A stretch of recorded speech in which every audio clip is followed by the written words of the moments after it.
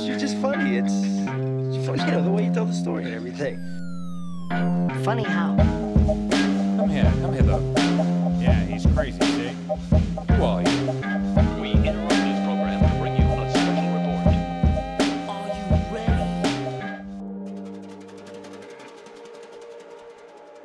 A wicked week, for sure. Bro, no apologies needed. Yeah. No apologies. Congratulations. Thank you, man. Yeah, we just That's exciting. we just announced it last week, so she's like 13 weeks. Good for Today. you. Yeah, dude, thanks. You got any kids of your own? That's a loaded question. I picked up the lease on a few of them. So sounds I have my daughter who I adopted when she was 2.5. Nice. And then my wife has a daughter who is the exact same age as my niece, who is now my daughter. Oh, wow. So That's crazy. And then I have a stepson from my wife as well. So we have two 14, about to be 15-year-old girls. Wow. And then we have my 22-year-old son, and he's about to have a baby. Oh, wow. Congrats to So him. Man. You're going to be a grandpa. Yeah, Grand Danny in action. Yeah, because all the kids call me Danny. Okay. So because I adopted because my daughter was my niece, who I adopted when she was 2.5. So she called me Uncle Danny for like the first month, and then it became Danny. And that just stuck. Yeah. And she's always called me Danny. And then when I started dating my wife, her kids started just calling me Danny too, because that's just how it worked. That's how it was. Yeah. Everybody just calls me Danny. So It's pretty close to daddy, I guess. yeah. Yeah. We actually, when she was little, when she was going to kindergarten, there was those Daddy's Girl shirts. We would change them to Danny's Girl. We would just take a Sharpie and change the D's to N's. Oh, that is hilarious. Yeah. That's great. Yeah, that was a loaded question, but thank you for sharing with that. That's No problem. that's a wild household you got going on, bud. Yeah, it's pretty good. It's pretty good. That's awesome. Yeah, dude, we're definitely stoked for sure. It's a very man, it's kind of like a surreal feeling when you first are going to go down that path. It's because everything changes. I mean, everyone always says that, and all my buddies that have kids are like, "Oh yeah, your life changes and your priorities change," and I'm like, "Come on, do they really? No way." And then once this happened, it's like they change. I think kids, once they come, they make you the worst or best version of yourself. Ooh, that's a good way of putting it. Yeah. So some people survive it and Right. become out better people, and some people do not, and they become the worst version of themselves and continuously spiral until they're out of control and can't handle it.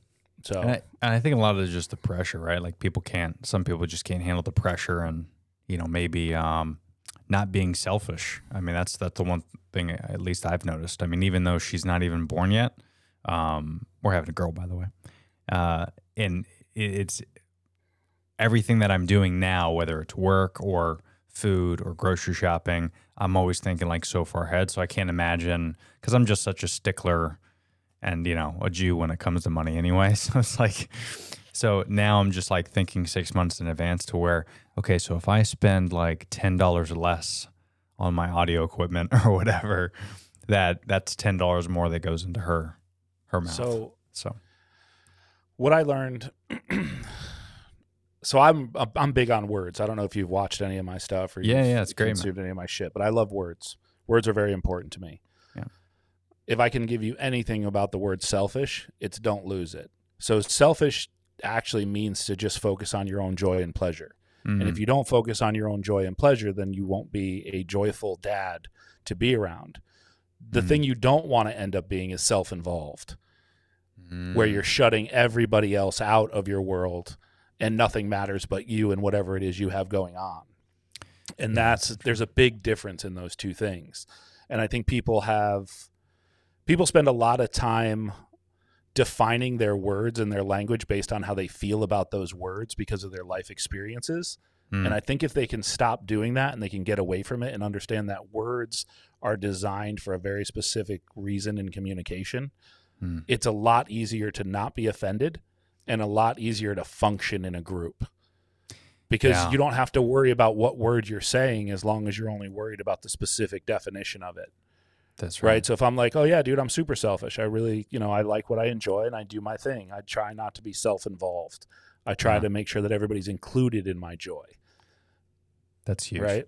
Yeah. Yeah. And yeah, I love what you said, because even I'm guilty of it as well. Even just now, using that word selfish, where I think we all do that a lot, right? Because whether it's past experiences or just, our ignorance of what a definition of a word is, because words can just be thrown around and used so loosely, and right. And culture changes words into meaning certain things.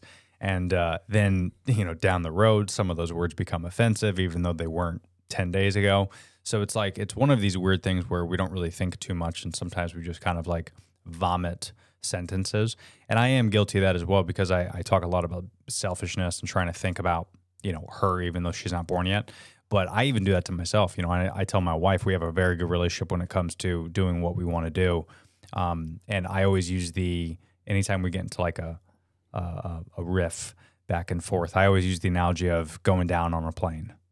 What does the stewardess always say? The stewardess always says, put your mask on first before you can help a woman or a child in need. And that is because if you don't take care of yourself, whether that's, for me, I talk a lot about on my podcast about mental health, physical health, and financial freedom, and kind of social media's interaction between all those things. And I think a lot of it has to do with, if you're not focusing on yourself mentally, physically, emotionally, and you can't take care of your wife or your spouse or your kid, and you kind of have to focus on yourself more, because, yeah, to your point, you got to not only keep your sanity, but it's also to protect everyone around you. Like I talk a lot about, if I'm not physically and mentally well, then if something happens, God forbid, in my household, or there's an apocalypse or something like that, I need to have not only the survival skills, but the critical thinking skills, the physicality, the mental stability and emotion to take care of everybody around me, whether that's friends or family. So I think it is important that we take care of ourselves. And, sometimes that word selfish does get misconstrued a little bit.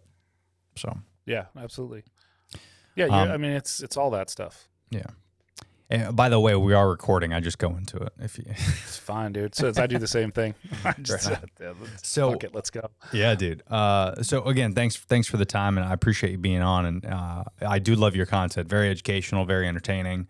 Thank you. I first originally saw you on TikTok. Yep. And I know you have obviously other social handles, but if you can give the viewers a quick little cliff notes on kind of where you got your start, what you're doing now, and the type of content you put out. Yeah. So we just started the podcast recently. We've been doing we've been recording the podcast for just about 6 months, and we've just been posting content under the handle Money Supports Happy for about 4 months. Very cool. I run a company called Burden Media. We are a content creation company. We help small businesses create content. It's called Burden Media because creating content is a fucking burden if you run a business. Yeah. So we created a business that helps people create content so they don't have to worry about it. So we're not necessarily the influencers. We don't do the influencer style content. We do content for you and your brand. So it's Nice. very much true to you and what you're doing and how you're doing it. That's awesome. We decided we were getting a lot of flack because we tell businesses, depending on what your business is and depending on what you do for a business, you don't need millions of followers. You need 500 great followers. You need 2,000 amazing followers. You need followers when you're a small business that are going to recommend your business to other people. They're going to see you. They're going to see what you do. They're going to call you up, ask you for your service or product. They're going to love it, and then they're going to tell everybody else about it. So the goal for us is to showcase the quality people behind a brand. It's quality people provide a quality service and product. So we keep telling people there's multiple ways that you can go viral on the internet, right? You can be a complete douchebag and prank people and hurt people and do it from a very scary place and it's fun for you, and as long as it's fun for them, that's great. You can do that thing. And as long as everybody involved is having fun, great. And then there's, you can be what we profoundly call a thought leader, where boy or girl, you can take your clothes off and look really hot and good for you. You look great and you should model and do your thing. And that's awesome. That's, Yeah. there's nothing wrong with being a model on social media. It's no different than being a model in a magazine. Right.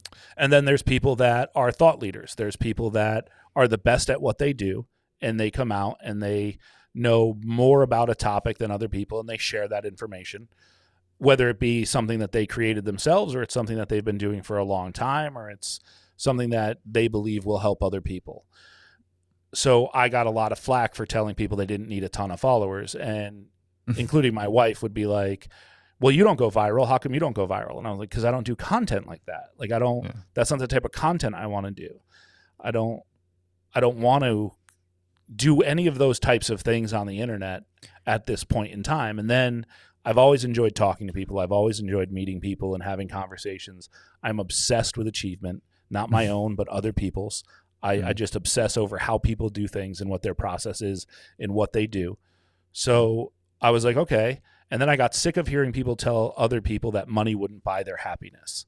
No, it won't make you happy if you don't have it, but it sure as shit will support you in having less stress and getting the things that you want in life. Nothing that you want doesn't cost money. You have to have money to support anything that you want to do as far as happiness is concerned.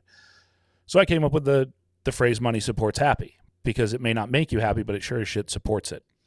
Yeah. So we started doing this podcast, and me talking to people and me having conversations with people having a practical understanding of success, meaning success is subjective. It's you define it for yourself. Whether you make $50,000 a year or $50 million a year, it doesn't matter as long as you are fulfilled. So I started having these conversations with people, and through those conversations, I'm a very loud, opinionated human being. So that stuff tends to hit and go viral. Sure. And then I'm a guy that I have very thick skin. You're hard pressed to offend me. The only people that offend me are the people that I care about. And I only get offended because my feelings are hurt. I learned a really good lesson after I adopted my daughter, and I taught other people it through a program I created, but you are only angry when you're hurt. So if you can start to recognize that you're only angry when your feelings are hurt, you don't actually have to be as angry anymore. You can look at the situation and go, oh, I'm mad. Why am I mad? I'm mad because this person hurt my feelings. How did they hurt my feelings? They hurt my feelings by doing this or that or whatever they did, even if it's my kid, right? When I get mad at my kid, I'm mad because my feelings are hurt. I'm not mad because I want to be angry. I'm mad because I asked them not to do something, or they scared me in some way that made me angry.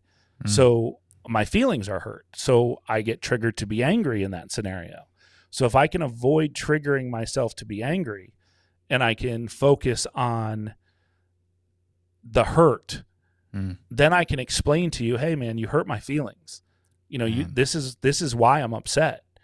So now I don't get mad. So when people are in the comments just hating and trashing and trolling, I just troll right back because I think it's fucking funny. Yeah. Just like, really? You think that? Like, that's what you got from this video? That's your thought? All right, we're going to talk about this. How is that your thought from the 2 minutes you just watched? Right? Yeah, so people are so quick to have an opinion and to say something. I've even had people in the comments that don't even watch a full video and they'll comment. And then I'm like, did you watch to the end? Because I rectified that. Like, that's what I love about podcasting is, it's so interesting when you post these little clips, and, that's what people like, right? Because their attention span's less than 7 seconds. So they love the little digestible clips. But, I have people that literally say, well, I don't agree with that. I think it's this. And I'm like, well, you should actually listen to the full 2-hour podcast, because we openly discuss and we go back and forth, and we do talk about that. So you made a good point, but don't make a judgment based off this clip. Like, that's why I put the call to the action at the end. Watch the full episode on my channel. But people just don't want to do that. They don't want to watch or listen to 2 hours. They like to see that 7 to 30 seconds and make a quick judgment and then just say something completely mean because it's not face to face. That's just how people are. Well, they get strong and again, I'm hard pressed to get hurt because I only value your opinion as much as I value you. Right. So if you're not somebody of importance in my life, it really doesn't matter what you think of me because you don't know me. And if you don't know me well enough to know what I have going on in my world or how I do what I do, and you're judging it off 2 minutes, man, I'm 43 years old. There's a lot of fucking minutes in 43 years that you don't know about. Yeah, exactly. So there's not a lot I can do for you if you want to judge my entire existence on 2 minutes. Go for it. Yeah. I mean, that's what it's there for. Like, I want you to feel something. I want you to have a thought. Like, if I trigger you to have a thought, I did my job. Yeah. So it doesn't matter to me if it's negative or positive, really. Yeah, and I think a lot of negative thoughts and negative feelings and all that stuff. I mean, a lot of that stuff is good, right? Because it gives people, as long as you have critical thinking skills, it gives people the opportunity to debate, go back and forth. And I mean, some of my best ideas and some of my best conversations started with disagreements.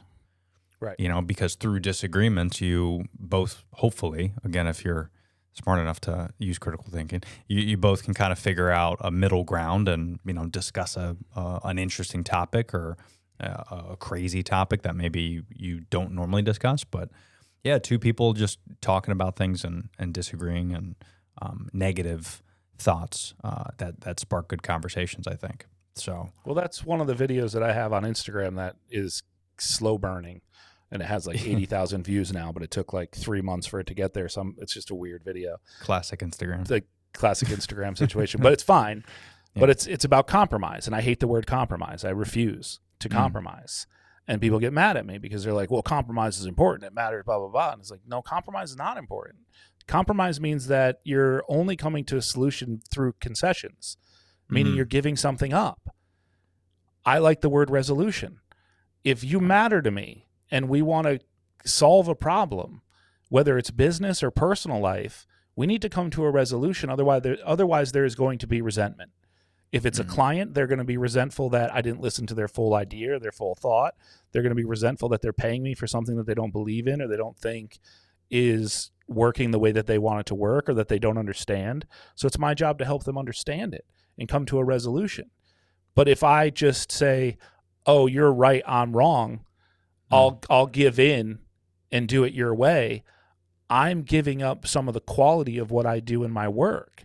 And it's the same with a relationship. If me and my wife or even me and my daughter are having a disagreement and I make my daughter compromise every time I have a disagreement with her, she's going to have resentment towards me. She's not going to come to me with problems. She's not even going to learn how to have a proper discussion or conversation about the shit that's going on in her life with the people in her life besides me. So for me, compromise is such a huge issue that people are just brushing it off like, oh, compromise, resolution, same thing. You have to give something up to come to a resolution. You might have to give something up, but it has to be something that you're okay giving up. And that's the difference. And right? you probably shouldn't do it all the time. No. Right, if you are going to do it at all. Right. And where do you think that stems from? Like because obviously as a species, we weren't always like that. Do you think just as we evolve, we get more and more soft? And is it we're listening to outside influences and we think we need to do that type of stuff and compromise? Like where do you think that stems from? I think it stems from a part of mentality where, one, we want to be people pleasers. Two, we're told as kids, we're told literally as children that we have to give some stuff up. Like, and you have to find a balance in that, right? Like I look at my daughter and say, hey, you have to share. Sharing is different than compromising. Or, hey, you can't have the whole box of cookies. You can have 2, right? Or you can have 3, whatever it is, but you can't have all 100 cookies that are in there. There are consequences to going overboard, right? So I think, again, it comes down to people are defining words based on how they feel about them instead of what they actually are. And if you're taught to feel that compromise is a good thing, that, oh, if a relationship's going to work, you have to compromise. What a shitty way to start your relationship. Right. Like, what a terrible way to walk into a relationship and be like, oh, I just have to give everything up for this person. And, like back in the 50s, that was women's lives. before the 50s, right? Women have had to compromise almost their entire existence Everything. up until recently, and even still now, there are many of them that have to compromise. Like, and I don't have to specifically compromise in my life as much because I get that I have privilege. I get that I was raised in a loving family. I get that I don't have to be fearful when I walk down the street or of bad things happening to me or something that's going to occur. But it stems from this idea that somebody else is in power, and to please that power, you have to compromise your beliefs or your things that matter to you so that they will give you what you want. If you're compromising to get what you want, you're not really getting what you want because you have to give up a piece of yourself. So I think it stems from that whole mindset and mentality of, I don't want to argue, I don't want to fight, I don't want to go into war. We'll just give something up that is enough for them to go away. Most people compromise when they want somebody to go away. Yeah, because that's kind of our fear, right? Is conflict, Right. right? Like that's what it boils down to. Is we don't want to go down that path, maybe because it's going to take 40 minutes of our time or 2 hours of our time to argue or to disagree and come to that resolution. And yeah, it's going to be challenging and tough, and it's going to be an uphill battle, and we might get a little dirty along the way, but people are just scared of that. And again, I like what you said about getting soft. I mean, that makes a lot of sense because you see it happening. I mean, it's getting worse and worse with a lot of different topics. I mean, this is a 10-hour podcast if we go into everything that's making us soft, but that makes a lot of sense now that you say that. So I don't know you from Adam. This is the first time I've ever even spoken to you. Your choice of words is very interesting to me. Oh, we're talking about a disagreement, and we're talking about resolution and compromise, and you immediately go to argue for hours or disagree for hours. Yeah. See, I look at it and I think, how do I have a discussion? How do I solve the issue through words? Yeah. Right. So how do I discuss it, or how do I understand your point of view versus how do I argue with you or how do I disagree with you? I'm not here to disagree with anybody. If you disagree with me, that's okay. You're entitled to your opinion. And then I have to evaluate the importance of you in my life. A disagreement with my wife is much different than a disagreement with you. I don't know you.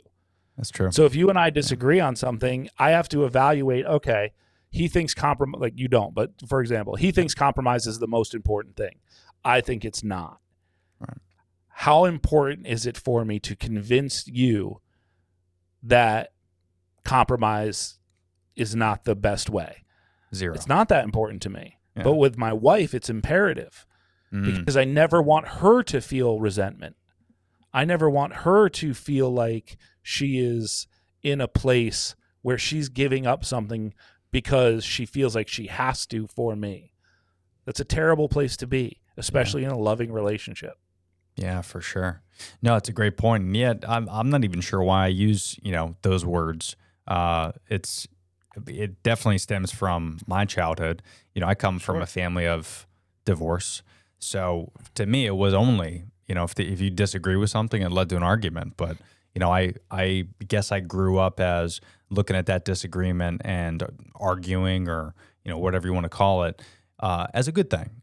Because, it might take 5 to 10 years, but eventually now you look at like my parents and they're both divorced, been divorced for 20-something years. My dad's remarried. He's happy. My mom's on her own. She's happy. And, again, they just had to disagree a lot and then eventually they cut ways. So, but I think if they did, in fact, sit down and have conversations and figure out ways to come to that resolution, would they have had a better marriage?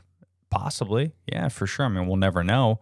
And I think a lot of people out there can take a look at their lives and say, I can kind of relate with that a little bit because, I mean, me personally, I've been in relationships prior to my wife that I definitely did not, by any means, have conversations with my previous girlfriends to where I just did what I wanted to do. And if they told me to do something, I said no. And there was no sit-down conversation by any means. And I think as we get older, we realize that there are certain people that you want to have those conversations with. And, hopefully those relationships get stronger over time. Yeah, that's the goal, right? We've all been there. And I think that's why I think it's so important to have conversations like this on TikTok and have them where the young people are. That's right. Because, man, if I had people talking like this and I had access to it when I was in my 20s and I actually listened and believed in it, Oh, for sure. it would have made my life a hell of a lot easier. For sure. I got in my own way a hell of a lot when I was in my 20s and in my teens, you know? Yeah, you and me both, dude. Yeah, it was a gnarly time for me because they separated when I was in my teens and then got divorced when I was 15. So, of course, for any 15-year-old boy, that's a crazy time as it is. You sprinkle in some animosity in the family and 2 Christmases and 2 birthdays and 2 this and 2 that and sharing custody every other weekend and changing schools. You factor that in. I definitely had a very rebellious 18 to 26 was my age bracket. But, again, I look back now and I say, well, of course I was a young boy. I was impressionable and I was hanging around the wrong crowd, and all that is definitely a factor. But, to your point, if we had outside influences where my dad and my mom did, I think, the best job that they could in that specific situation, because it's new to everybody. I mean, every situation we get into, whether it's a divorce or a bad relationship or a shitty time at work or you have a bad boss or we're only trying to do the best we can. I mean, you can listen to advice and listen to Dr. Phil and whoever motivates you. Right. Yeah, whoever you decide is the best. But we're all just trying to do what we can. As I got older, I realized that everyone is just trying to get through this thing as best we can and educate ourselves the best possible. But it's more funny when you realize the history of like our species. Like I'm big into that. And I talk a lot about that on my podcast, to where, doctors back in the day used to prescribe cigarettes because they thought it was a good idea. So now you look at everything to where I think we're all just trying to get through this and figure it out. And the only way we can all get better is through conversation.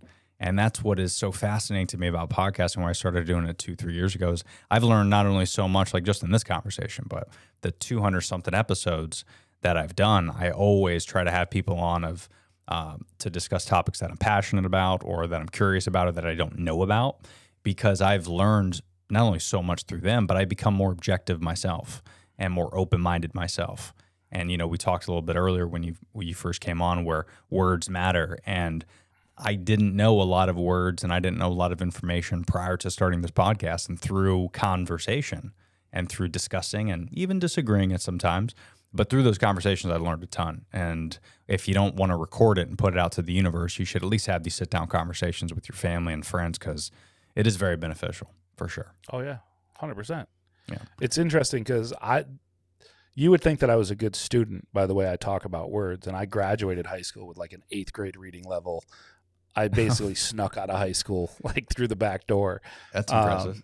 And I didn't really, because I knew what I wanted. I knew what I wanted to do, and I knew how I wanted to get there, and I knew that at a very young age I knew how to work systems and how things were supposed to work. So I was like, oh, okay, you just need this from me. Got it. I can do that. And reading was embarrassing for me because I have ADHD, which I didn't know about until I was in my 20s. I'm bipolar, which I didn't know about until I was in my 20s. Wow. So those are all things that played factors in my life as a kid. And then I was bullied a lot. And then I moved schools in 8th grade. So I went from public school to a Catholic school in 8th grade. That's a switch. So my first 7, and I was basically an atheist as a kid, and my parents knew it, but they sent me to a Catholic school anyways. So I went there, and it was just fucking traumatizing. And then from 8th grade into high school, I switched to another school that was out of town where I didn't know anybody. So the first year and a half of high school, I was bullied almost every day, even though I played sports and I wasn't a bad athlete. Like I was good. Like I was a starting athlete, but because I was in a new town, it was very tough on me. But the difference is I would go home and I was very much loved.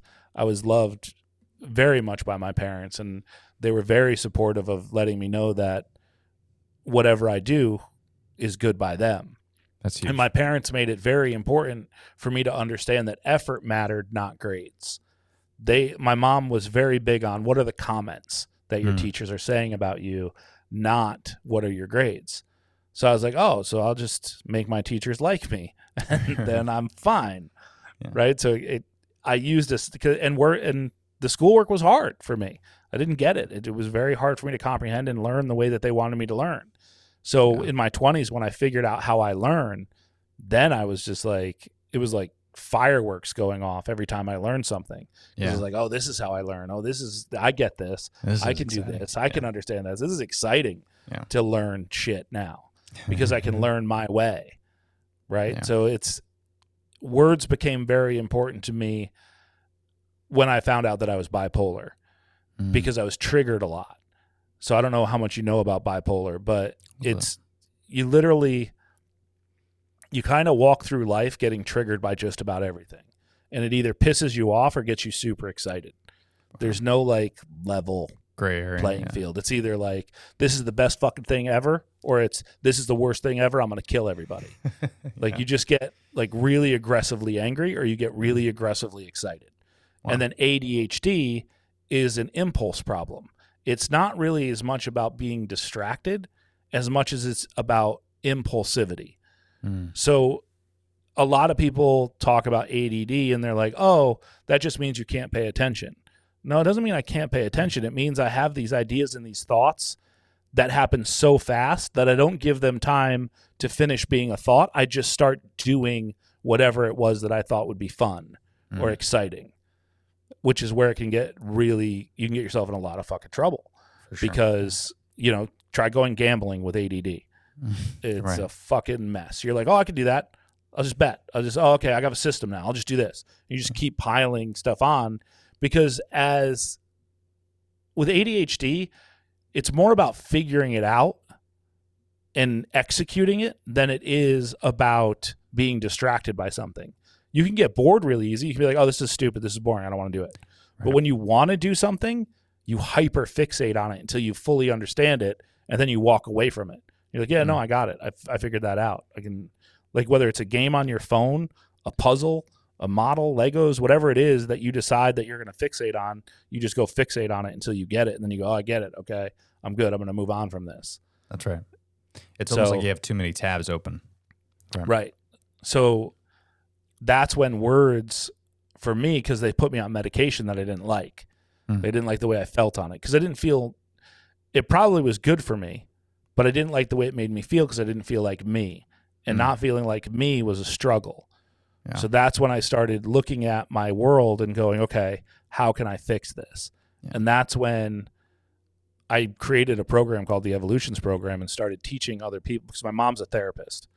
Okay. So I did basically a quote unquote life coaching class that I ran by her and through her because she was a licensed clinical therapist. Yeah. And I was like, what do you think of this? Like, what do you think if I lived like this? She's like, this is great.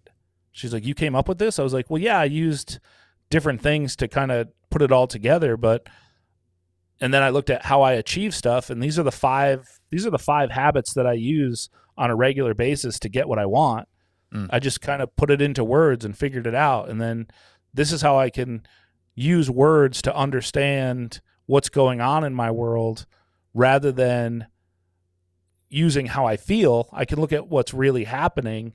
And then if I can do that, then my brain likes words enough that my ADHD kicks in and goes, wait, what's that word mean? Why is that? Why are they using that word?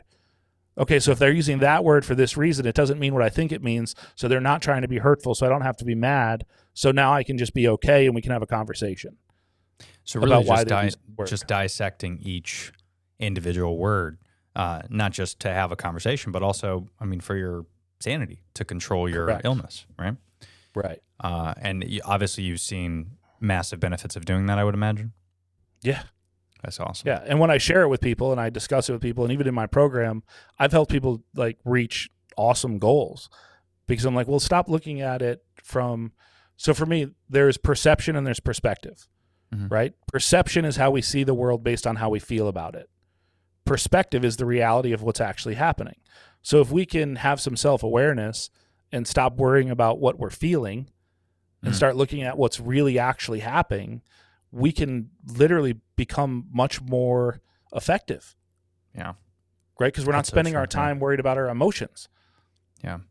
Yeah, I mean, especially in the last decade, I would say it's heightened, humanity. Yeah. In fact, I think it was Ricky Gervais, who's fantastic, but he said something, I think I saw it on TikTok or Twitter or something, and it just came to me as you were talking about it. He said something along the lines of, I don't want to butcher his joke, but he said something along the lines of saying that you're offended by a joke is no different than you telling me that your leg hurts. Because that's a you problem. You're offended by the joke. Yeah, your leg hurts, but because your leg hurts, that doesn't affect me in any way. Just like you're offended by my joke, that doesn't affect me in any way. I'm not going to change my joke based off your feelings. The joke is the joke, and you need to control how you react to that joke or that feeling. And I think that's very true, and I think sometimes we forget, not only when we have conversations, but like we were talking about earlier, when we watch videos on social media, we look at that video and we get offended by it. But that person on the video, like if you did something and I watched it and I didn't like it, you don't know me. I'm watching the video and I'm getting offended by it. That's not your problem as the person who posted it. That's my problem. I'm getting offended by it. And we need to kind of, like you did, sit back and just kind of look at those words and see how, whether it triggers me or how I react to it, like what's the problem, and really dissect it. Because I've realized that through conversation and through really taking my time and talking with people, whether it's on camera or off camera, FaceTiming more, not messaging so much anymore. But even the conversations I have via FaceTime, I could have those same conversations in a text message and I would translate it completely differently. Right? Yeah. And sometimes that's how we consume content. That's not good for us. That's what I've strongly believed. I even did a TikTok on this a few months ago, where I think social media eventually should get to the point to where we can only comment on someone's page if it's a video, and then they can only comment back. Because think about it, it's almost like, if you're driving and you're stuck in traffic and some dude cuts you off, you curse at him like you've never cursed before. You've said words that have never exited your mouth before. But if he was right in front of you, you would never say those words. You would never react that way typically, right? But because we're stuck in that glass box of our vehicle, we feel safe. And that's how people feel, I think, on social media, is they're safe in their little message box. They're safe in that comment section. But if it was like a video, I don't think anybody would post negative comments, because they don't want that repercussion of having that face-to-face interaction. You know what I mean? Well, when you get a negative comment, do you ever go to the page of the person that sent you the negative comment? Depends on the level of the comment. Sometimes, yeah. It's because it's hilarious. I do it for both. Yeah. I do it for both. And I think it's funny when people comment something that they think is super profound, right? And then I'll go to their page and it'll be private and they'll have like 4 followers. Yeah. And they'll be following like 10 people. And I'll just be like, wait, what? Is this real? Like, is this actually what you're doing? And it's sometimes like, if it's not that, it's the other extreme, which is whether they have followers or not, it's a public profile and their page is so controversial. It's like you're commenting on me about parental advice, but I go to your page and it's like racist Nazi behavior on your page. Yeah. It's like, come on, man. Like, you're being offensive. I'm not the one being offensive. Yeah. But it's weird. People are weird, man. We just like it's weird that we like conflict one-sided. Yeah. Like a lot of us just enjoy watching a car accident, but we never want to be in one. You know what I mean? Like, we're just so fascinated with destruction, but we don't like to confront it ourselves. We don't like to be a part of it ourselves. It's very interesting. It is interesting to me, too.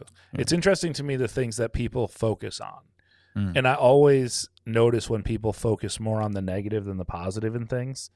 And I get caught up doing it, too. Like, I'm not a perfect person. Like, I never want anybody to think that, like, I'm over here going, well, I'm perfect and I do it this way and you should do it this way, too. Yeah. That's not it. Like, I am very flawed. I am not perfect at life. I have some answers that have worked for me, and I don't always follow my own fucking advice, honestly. Yeah. Like, and I come up short. And when I come up short, I do my best to look at people and be like, dude, I just came up real short. That's my bad. That's totally on me. Like, shouldn't have done that to you. That was my fault. Right. But it's this idea of looking at people and understanding that they're human too. But I can learn a lot about what type of human you are by the shit you're interested in. It's so funny to me when people, like, even like on social media, right? We all know what type of person you are when we see your reels. Like, if you just borrow somebody's phone for 2 seconds and be like, yo, let me see your reel feed. Yeah. Like, just open up your phone, close all your apps, open up your reel feed on Instagram or TikTok or any one of them, and just look at the reels that pop up in somebody's feed. You'll know what type of person they are. Yeah. Like, right there, you'll just be like, oh, these are the things you're watching? Yeah. Got it. Yeah, that's right? so true. Yeah, your For You page is definitely for you. It's definitely for you. So I gave this advice to. So I did. I'm in a group on Facebook called Dads in Business. It's a really cool group that this guy Brian Waddell started here in Connecticut. Oh, nice. And they asked me to come speak about living an authentic life on social media. And one of the things I told them to do for their teenage daughters, because a lot of them allowed them on social media, and I don't think a lot of teenagers belong on social media. I don't think any of them do. Social media is basically like dropping your kid off at a bar and hoping for the best. So I told them, if you've already allowed your kids on social media, what you want to do is you want to send them as many positive, influential reels as you can. And when they open them, it'll change their For You page to all the stuff you're sending them, because they're spending time watching those videos. So if you can send them more positive stuff than they can consume negative stuff, you win the algorithm. It's just AI. It can be tricked. So send your kids as much positive reels and as much fun stuff that you want them to see as you possibly can, and it will negate all the stuff that their friends are sometimes sending them or what they're doing. That's huge. Like, yeah, just that's feed huge. it. Yeah, and that makes a lot of, and I mean, I think that practice could be applied to us. You know, like I did a really interesting experiment with my buddy. It was motivated by Ari Shafir, who's a comedian, and he did. Yeah, you're familiar. Yeah, he did like this thing where he got off, you know, his smartphone. He went to a flip phone, and then when he got back to his smartphone, he liked nothing but puppy videos for 30 days. Puppy videos on Facebook, Instagram, puppy this, puppy that, and his entire feed was just nothing but cute puppies. Yeah. And that, again, can be true to all of us, to where we always want to blame social media. And don't get me wrong, there's a lot of negatives with social media. He's not the good guy, social media, but he's definitely not the bad guy either. No. You know, we always like to point him as like the Russia of our phone.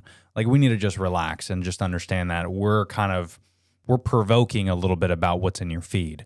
So I love the idea of sending your kids positive reinforcement, because I think we need to send that to ourselves. Like, send that to your friends as well.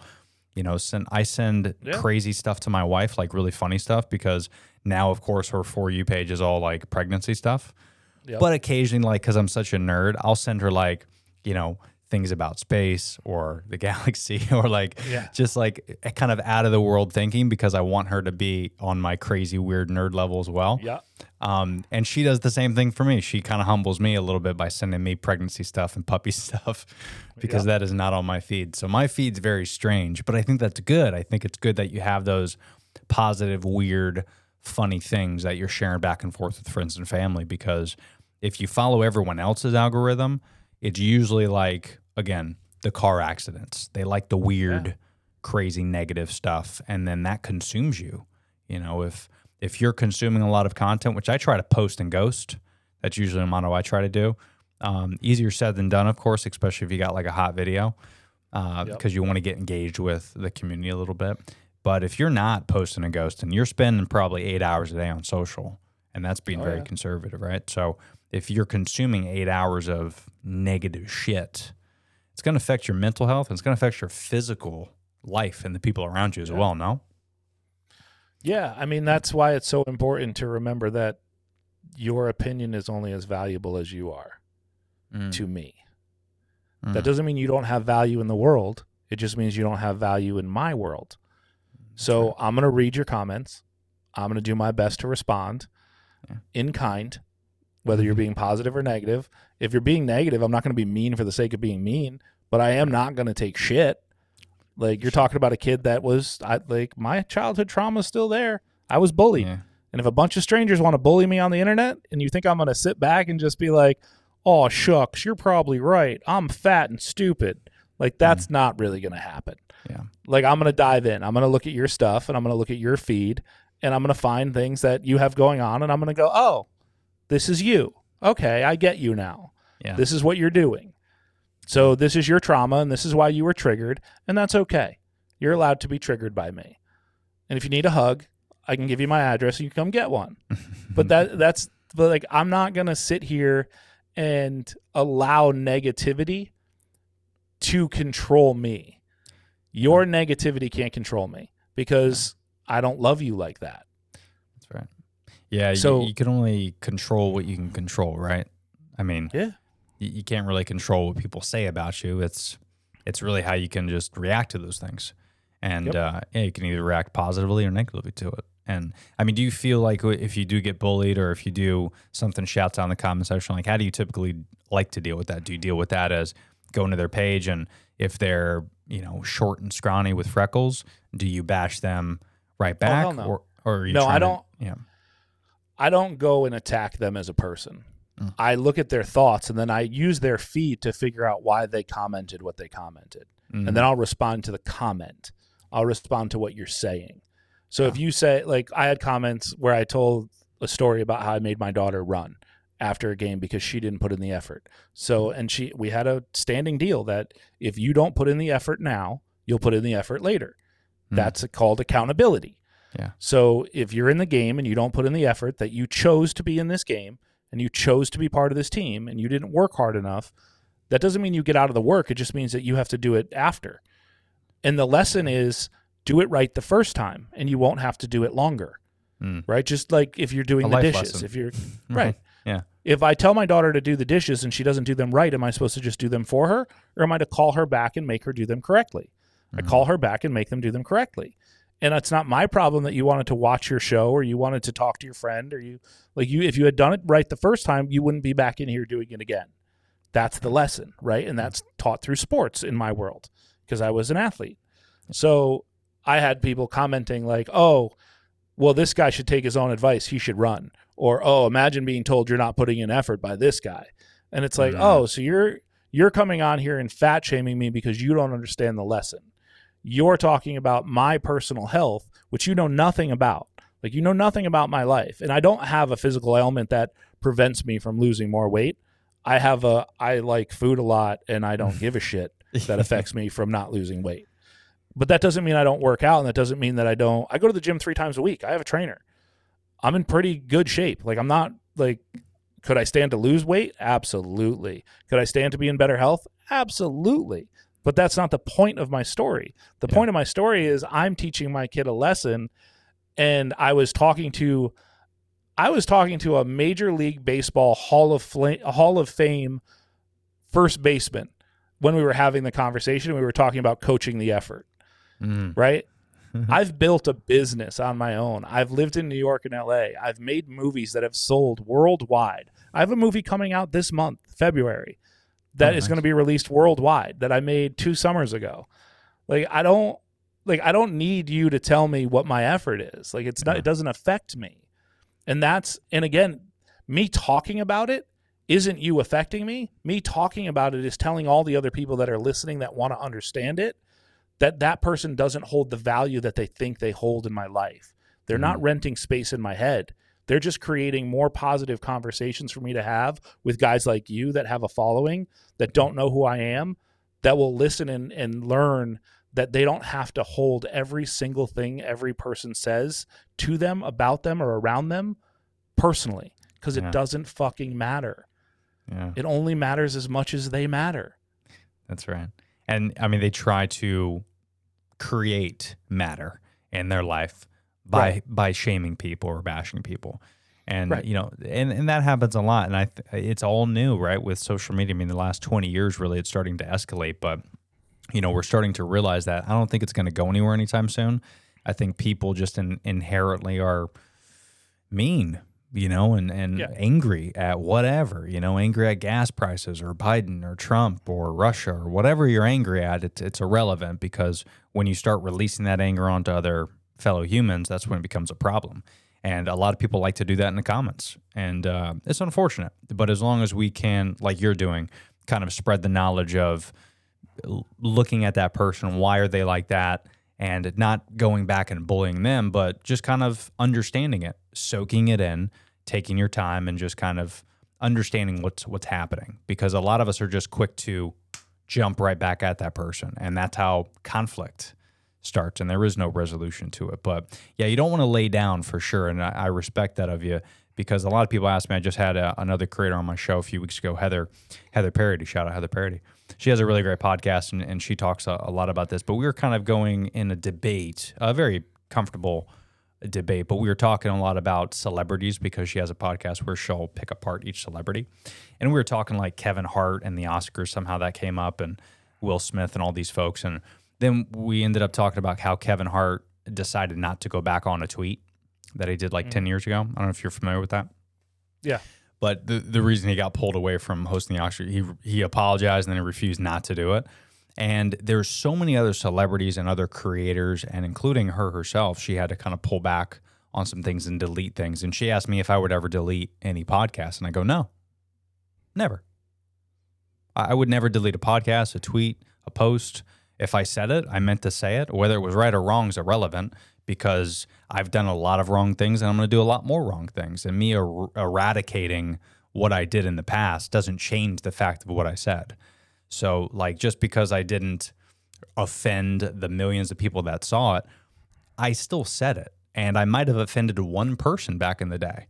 And that person is still going to walk around knowing that I offended them. So me erasing it off the internet doesn't erase it from time. So it's almost better to me anyway, and this is subjective, of course, but it's better to me that I just leave it out there, because I look back on the podcast that I originally did and all the posts that I did, and it was stupid, and I was argumentative, and I didn't listen to my guests, and I learned so much on episode 1 versus now I'm almost at 200, and I think it's cool that I could look back and understand my growth. I don't want to erase it just because it was bad quality or poor taste. I find that to be irresponsible, because that's how we all grow. I mean, imagine if we erased everything and every single book, we got rid of slavery. And, we got rid of the fact of how we treated women, like you said, back in the 50s. What if we just erased all those books and burned them?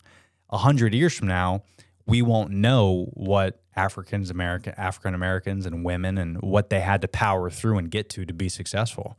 You don't want to erase all that, because it's part of history. Yeah, it might suck, but look at where we are and look at the growth of these humans and different people. So, I mean, that's just how I feel. I mean, how do you feel about that topic? I feel that failure is our best teacher.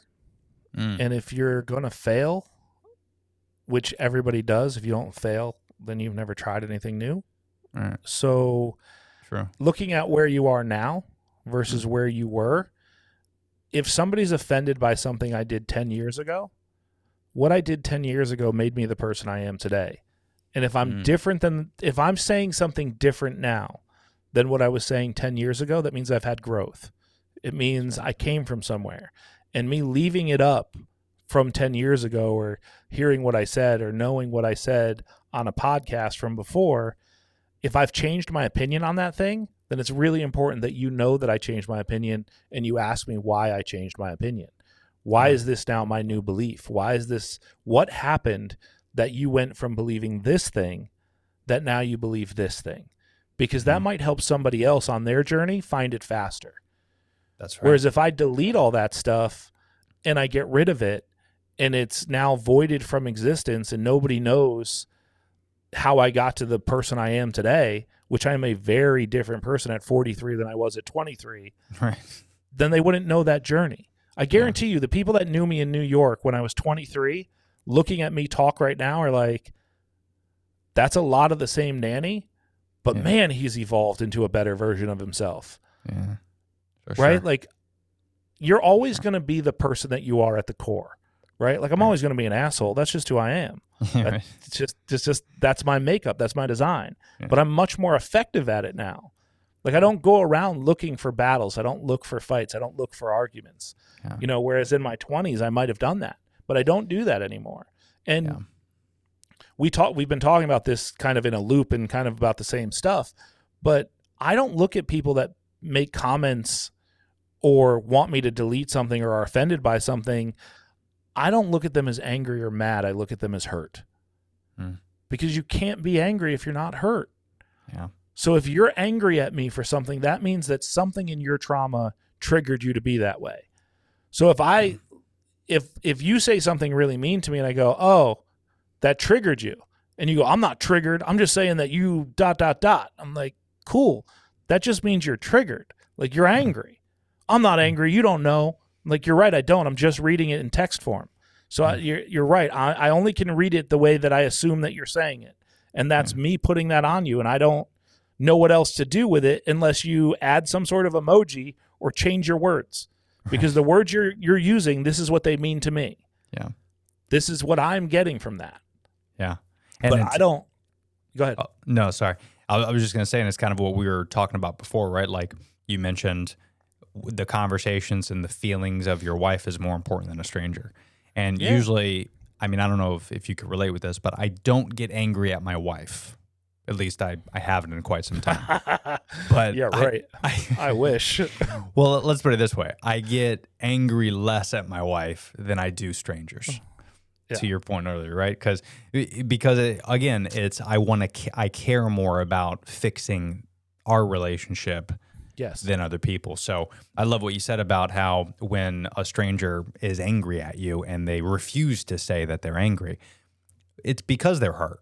It is. Right. Something's going on, either what I said or what's going on in their personal life. And I think that's why empathy is such a huge part of what we're talking about. Because, you know, when you are talking to a stranger, or whether it's in the comment section or whether it's for, you know, face to face, I think it's important that you understand where they're coming from as well. Because I've been stuck in some very wicked situations to where I'll be having a conversation with somebody in person and they start getting a little tense and the conversation gets elevated, and I don't know why. It just sprung out of nowhere. I didn't say anything to trigger it. Turns out, though, something happened in their life. You know, their girlfriend broke up with them, their family member died, and I didn't know about that prior to our conversation. So I triggered something in them, not intentionally, of course, but they took it the wrong way and they got angry. So I think it's important that we also understand that if you see someone getting angry, yeah, they might be hurt at something you said, but they also might be hurt at something that has nothing to fucking do with you. And that's why we can't be so quick to be triggered ourselves. We have to really just sit back and understand what's happening in the conversation. Yeah, that's the work, right? There's that old golden nugget that everybody loves that another one I can't fucking stand, but treat people the way you want to be treated. I fucking hate that phrase. Yeah, and the reason I hate it is because you don't want to be treated the way I want to be treated. Mm-mm. You want to be treated the way you want to be treated. So treat people the way they want to be treated.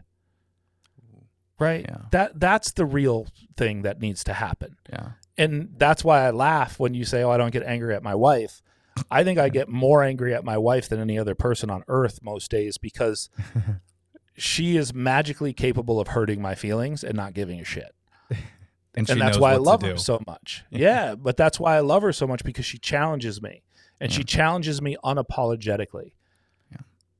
And I will have to do multiple versions of myself, and sometimes that includes anger, for her to even start engaging because of her own trauma and her own life and things that went on with her.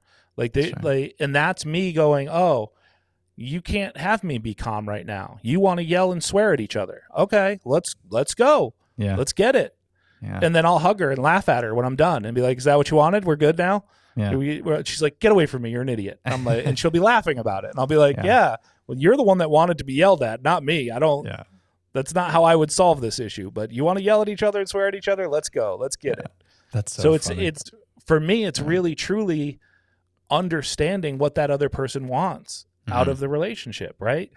Yeah. It's one of those. So what to you? Let me ask you a question. What's the most important thing in a healthy relationship? Okay, so far this, I think, has been an awesome episode.